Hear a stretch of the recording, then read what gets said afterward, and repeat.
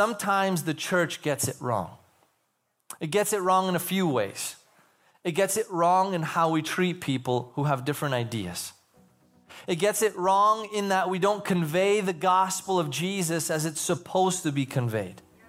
We get it wrong in that we think that other people are less than because they don't have the same theological understanding as us.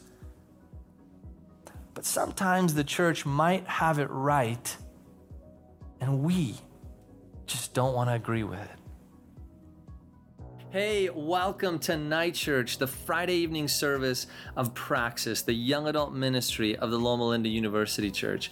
You're going to be hearing some great sermons, testimonies on this podcast that are going to encourage and deepen your faith. We are so excited that you're here, and I hope you enjoy this sermon, and so much so that you share it with someone that you love. Welcome.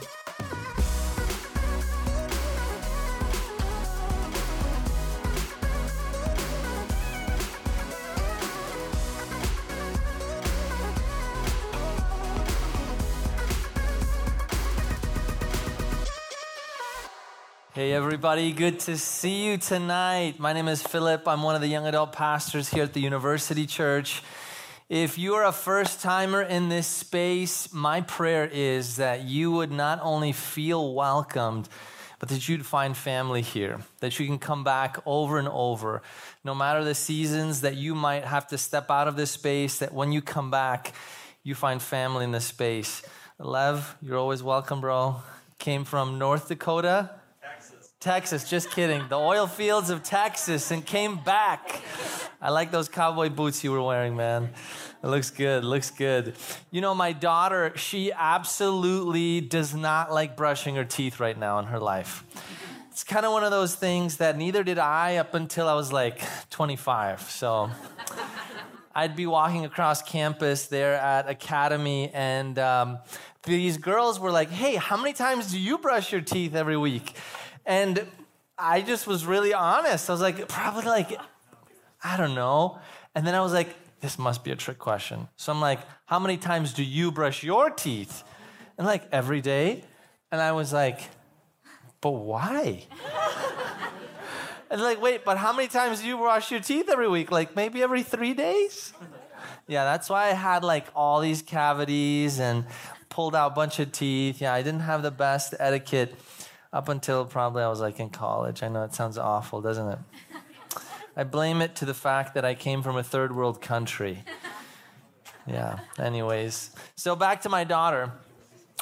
She follows in that same tradition of her father, who she comes up to me and she says, Daddy, can I have some milk? And I say, hey, you know, we talked to the dentist, and the dentist said, listen, you have to brush your teeth after you drink your milk. And so I said, you want milk, but we just brushed your teeth. And so we have this argument about that. And so she doesn't get that. Well, then I ask her some other nights, I say, did you brush your teeth? And she said, yes, I brushed my teeth. I look at my wife and she's like, and I say, Petra, are you lying? She doesn't really know what that is. She's 3, you know, she doesn't even know what lying is. And I say, when was the last time you brushed your teeth? Because I'm asking if you brushed it today. I did brush my teeth. I brushed my teeth. When did you brush your teeth? Many days ago. You know, for her, truth seems relative, but in her moment of describing it, she's telling me absolutely what she believes to be true. And in that moment, that is exactly what she's telling me. The problem is that this idea of how we relate to truth seems to follow us all throughout our life, in which we make truth relative based on the circumstances, comforts, and priorities of our life. But is that really how truth is to be understood? Tonight's sermon is Truth in a My Truth Age. It's a moment when I had to ask myself, wait, what does really my truth mean? I looked it up in the Urban Dictionary because I'm not really good with all of these, modern terms. You know what I did a couple weeks ago. I won't bring that up about Netflix. But anyways, some of you are looking around. Yeah, I did something with Netflix and chill. I didn't understand what that meant. Yeah, I won't say that ever again. And so I looked up what is my truth, and it's this idea that you and I have an understanding of an opinionated truth that is based on personal preference. My truth based on my preference. My preference in a certain circumstance. I remember being in an ethics class, and it really came out to me, though. Not everyone always deserves the truth. What do you mean by that? The question is posed in a case study there in my ethics class. A young Jewish boy is asked, who has blonde hair and blue eyes, "Are you a Jew?" in front of his German professor and all of these German children. He doesn't fit the stereotype of a Jew who would have maybe dark hair and darker eyes. Does he tell his teacher if he's a Jew or not? Does that teacher deserve the truth? For what will she do with the truth? She will use it as an evil against him. And in that situation, it is understood that the professor of my class said, not everyone deserves the truth. Wow. It challenged me to think a little bit deeper about this. But I ask you, what truths, though, does everyone deserve? What truth do I, you, and every human being, regardless of race, gender, ethnicity, religion, what truth do we all have a need for? Objective truth. A truth that must be a measure based on all categories. Is all human life equal? Is that an objective truth that we can agree to? Is all human life equal?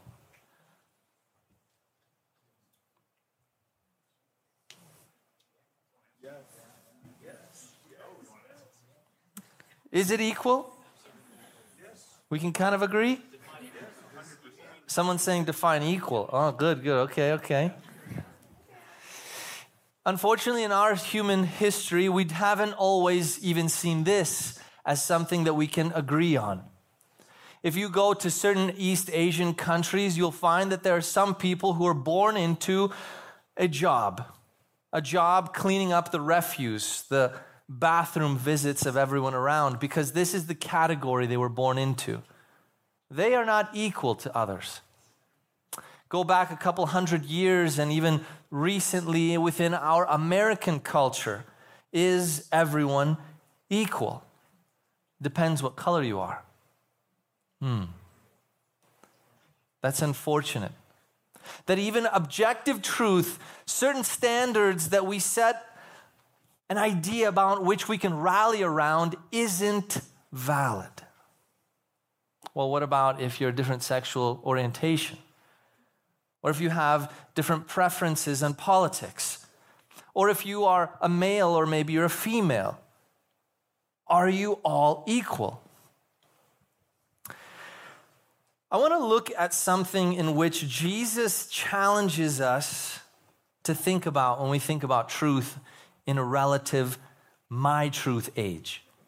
Go with me to Mark chapter 8, and here I want to bring out a very profound reality that Jesus challenges my truth understandings. And beginning in verse 27, Mark chapter 8, verse 27. If you have your iPhone or a real Bible like a real Christian would bring to church. I'm just kidding. Kind of. And Jesus there says to his disciples, as they were on their way to villages around Caesarea Philippi, on their way he asked them, "Who do people say that I am?" And they replied, "Some say John the Baptist, others say Elijah, and still others one of the prophets." The idea was, in Jewish understanding, there was always this idea that there would be someone to come to rescue them. Whether they understood it to be the word Messiah or Jesus or something, they knew someone was coming who would take them out of their captivity. This idea of captivity was always something that was understood in the Israeli people's mind. They came out of Egypt. They They came out of bondage. And now, again, they're under Roman rule. Someone will come and rescue them. And so, who do they say I am? They replied, but what do you say? Who do you say that I am? Jesus then looked at his disciples.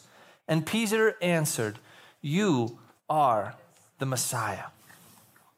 Messiah was a term that was saved for the one who would save them.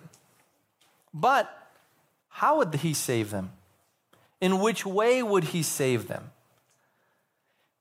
What would he do? How would he accomplish his messiahship of helping to save them? Well, let's see what Peter actually believes the Messiah would do and what the Messiah said he would do. Jesus warned them not to tell anyone about him.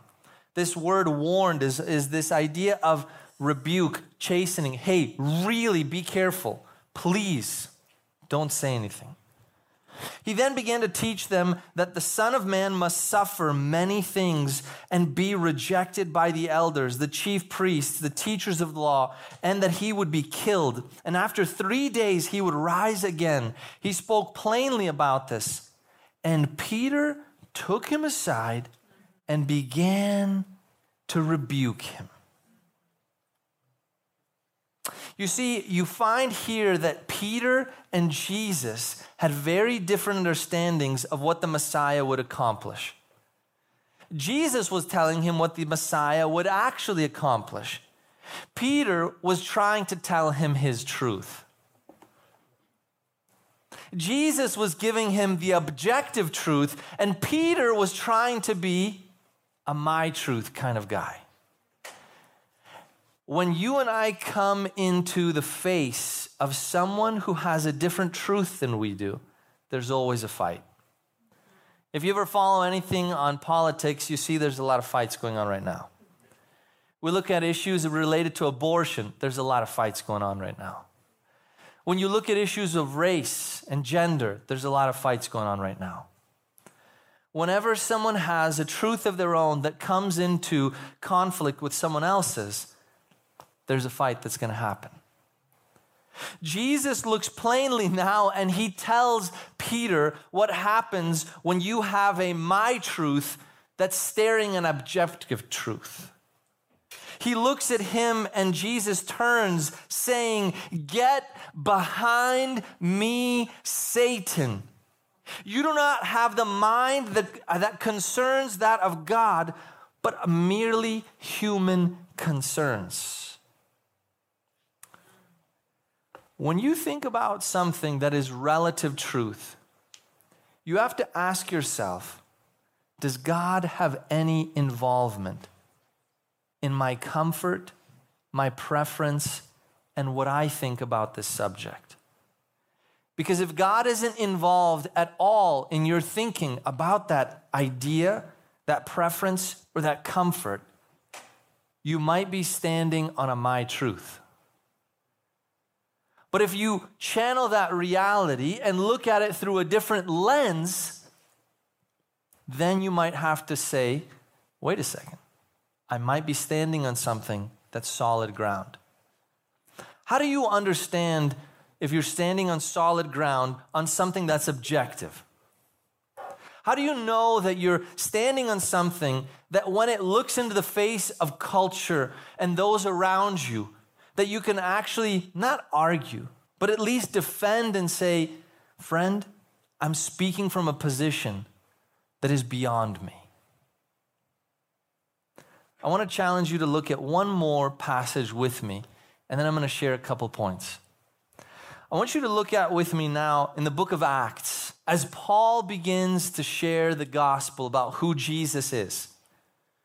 Because Paul understood exactly who Jesus was, because he got to experience the reality of Jesus crucified. When Paul understood the story of Jesus, he had to share that with everyone around. He had to share that with absolutely everybody. because he believed and understood this was a solid truth. This was objective fact. Jesus is the Messiah. He is the crucified one. He didn't come in reigning on a horse with a knife and sword to kill. He came into the setting of Rome actually to die on a cross, because this objective truth could actually bring salvation, where a sword would only bring bloodshed for a moment. And so Paul, looking at a group of people, explains the gospel to them. In chapter 17 of Acts, and beginning in verse 10, we catch here Paul on a journey with his friend Silas, going from city to city, sharing about Jesus in the synagogues to the Jewish people along with the Gentiles. And he gets to a place called Berea. And as soon as it was night, verse 10, the believers sent Paul and Silas away to Berea. On arriving there, they went to the Jewish synagogue. Now the Berean Jews were of noble character than those in Thessalonica, because those in Thessalonica actually beat Paul and Silas. That's why they were of noble character. And they reached there and they received the message with great eagerness. And now listen to this. And examined the scripture every day to see if what Paul said was true. And as a result, many of them believed, as did a number of prominent Greek women and Greek men. The Bereans understood one of the most significant principles you and I are going to have to wrestle with in a My Truth age. Do you believe that the Bible is an objective truth or not?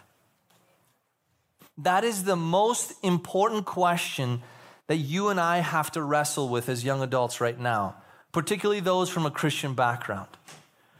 Unfortunately, as we saw in the statistics throughout our series in the last two sermons, 3/4 of young adults, 2/3 actually of young adults walk away from church some point during their college years and don't return until potentially maybe later in life, if that.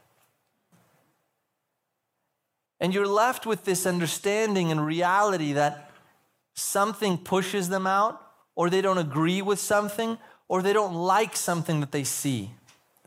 Sometimes the church gets it wrong. It gets it wrong in a few ways.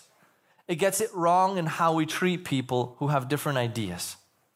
It gets it wrong in that we don't convey the gospel of Jesus as it's supposed to be conveyed. We get it wrong in that we think that other people are less than because they don't have the same theological understanding as us. But sometimes the church might have it right, and we just don't want to agree with it. The Bereans were such that it said here they examined what Paul said by comparing what he said to Scripture. They took what Paul, this man of God, this man of miracles, this missionary who preached all around that Middle Eastern world, this man of prestige, someone to be honored and revered. When they came up to speak, you don't question what he says, but not the Bereans. The Bereans understood they had an objective truth that their entire life and teaching and everyone else who spoke had to measure up to that. And if they didn't, sorry, that's really nice what you're saying up there, but it's not true. Do you have such a conviction that Scripture, that this holy book, this revered text, this literary article, as some would want to call it, is objectively true in such a way that you could firmly believe what it says and that you could counter what other people say? Because when you look at what they say, you also read the text and you say, I don't know if that's right. Dietrich Bonhoeffer, one of my favorite theologians out of the World War II kind of world, he said that when Christ calls a person, He calls them to come and die. It seems like such a crazy thing for someone to say. When Christ calls someone, he calls you, hey, come and die. Shoot, dude, I ain't following you. If I follow you, I'm going to be dying. That's exactly what happened in Jonestown. People followed a preacher out of LA into the deep jungles of South America, and there at one point, they followed him, and sure enough, they all drank the Kool-Aid that was laced with cyanide, and they died. When a preacher calls you to come and die and drink the Kool-Aid, friend, don't drink the Kool-Aid.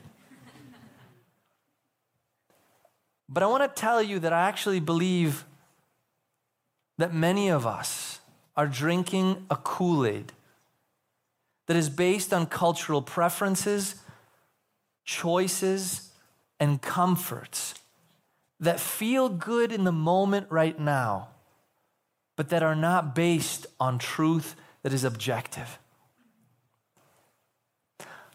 I want to preface that because I know that's a really hard thing to say.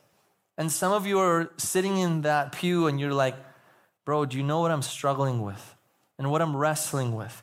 Do you understand what's going on in my life and my family and the circumstances that I'm experiencing? I can't just blindly take what the text says and say, fine. You don't know my life. God is big enough to take your spiritual struggle. God is big enough to wrestle with you. God is big enough to journey through the pain of what you're experiencing. God is big enough to stand in the midst of you wrestling and say, I still care for you. I still love you. I still call you my own. I still believe in you. And yes, I still don't call you to change. And I have the patience to wait with you. The story of the prodigal son is an interesting story. It's a story of a father who deeply loves his son, who wants to live in a my truth understanding. No, Father, I want this and I want this now, in my way, in my time. I'd rather you be dead and I could have my inheritance now.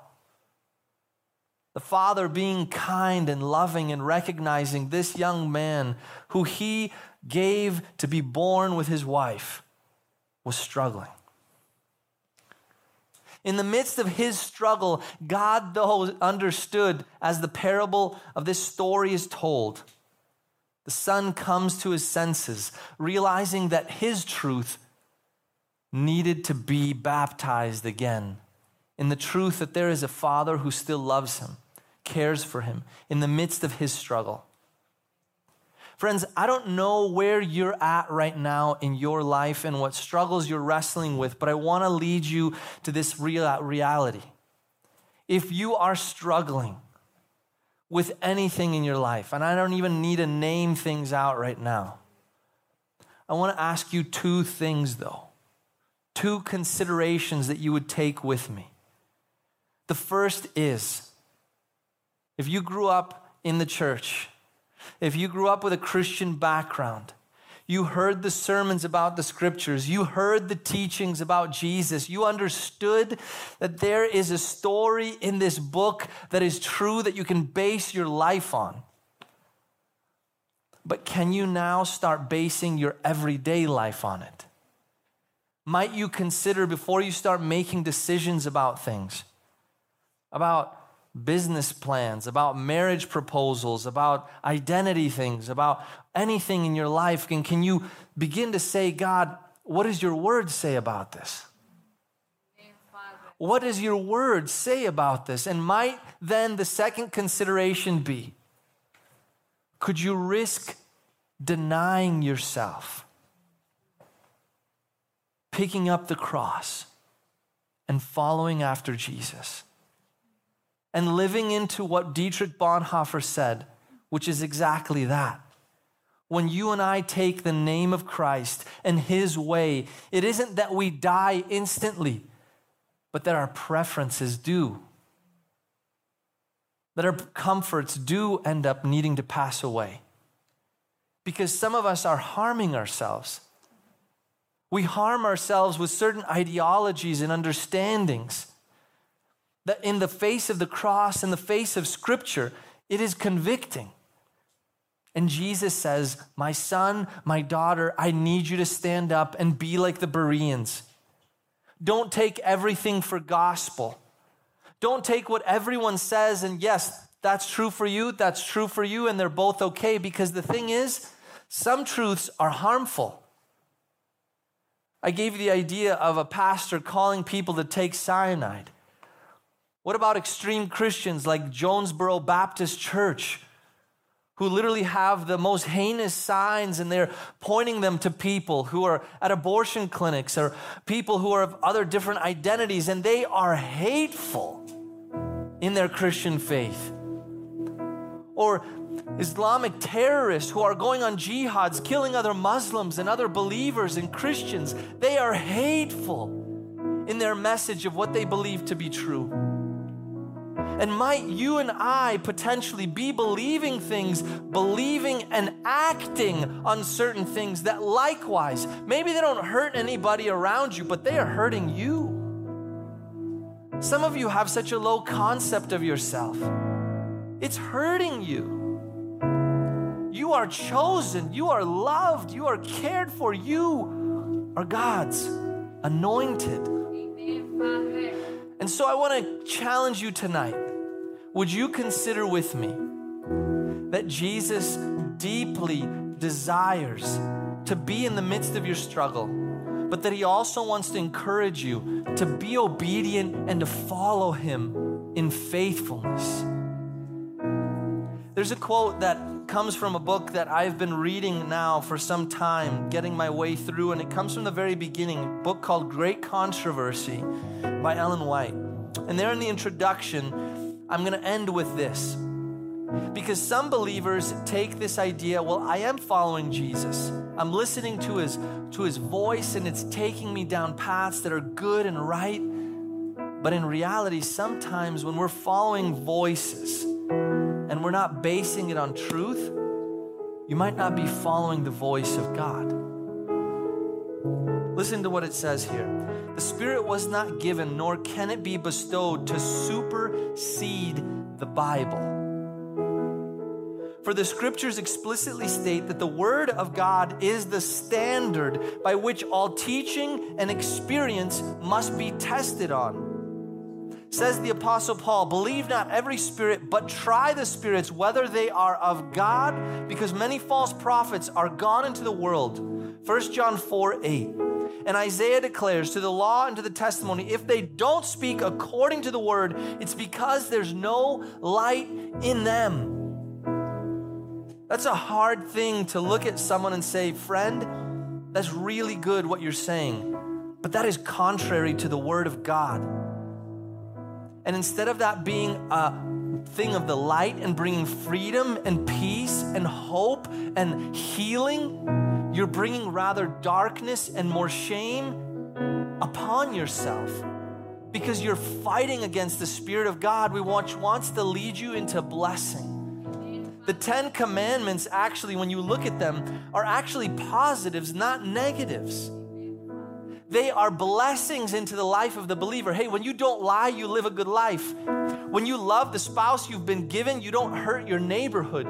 When you don't treat your parents with contempt and hatred, you actually are blessed and live with peace and you have a long life. Hey, when you keep the Sabbath, you're not holding back from doing things. God's not trying to call you, hey, stop watching movies. Hey, stop getting that money on that day. Hey, don't be watching that, don't be eating that. No, it's rather, I want you to rest and I want you to enjoy and I want you to feel restored. The Word of God is called for your blessing. The Word of God is the authority that you can rest your life upon. In this age of walking away in my truth, I want to challenge you in this last way. Tonight, would you have the courage to take the text and believe it and live your life by it? Hey, thank you so much for joining us for the Night Church podcast. We really are excited for where we're going, and you can help us in that mission. There's a few things that you can do. Number one is just stay connected. So if you want to follow up what's going on in the young adult ministry here at Loma Linda University Church, follow us on Instagram at Praxis Ministry. And then the other way to really build from this is to financially contribute. Your donations make such a big impact. And so if you go to lluc.org/give, you can connect with Praxis Ministry there on a one-time gift or a reoccurring commitment. It makes such a difference. Well, we love you, care for you, and may God bless you richly as you take theory and make it into practice.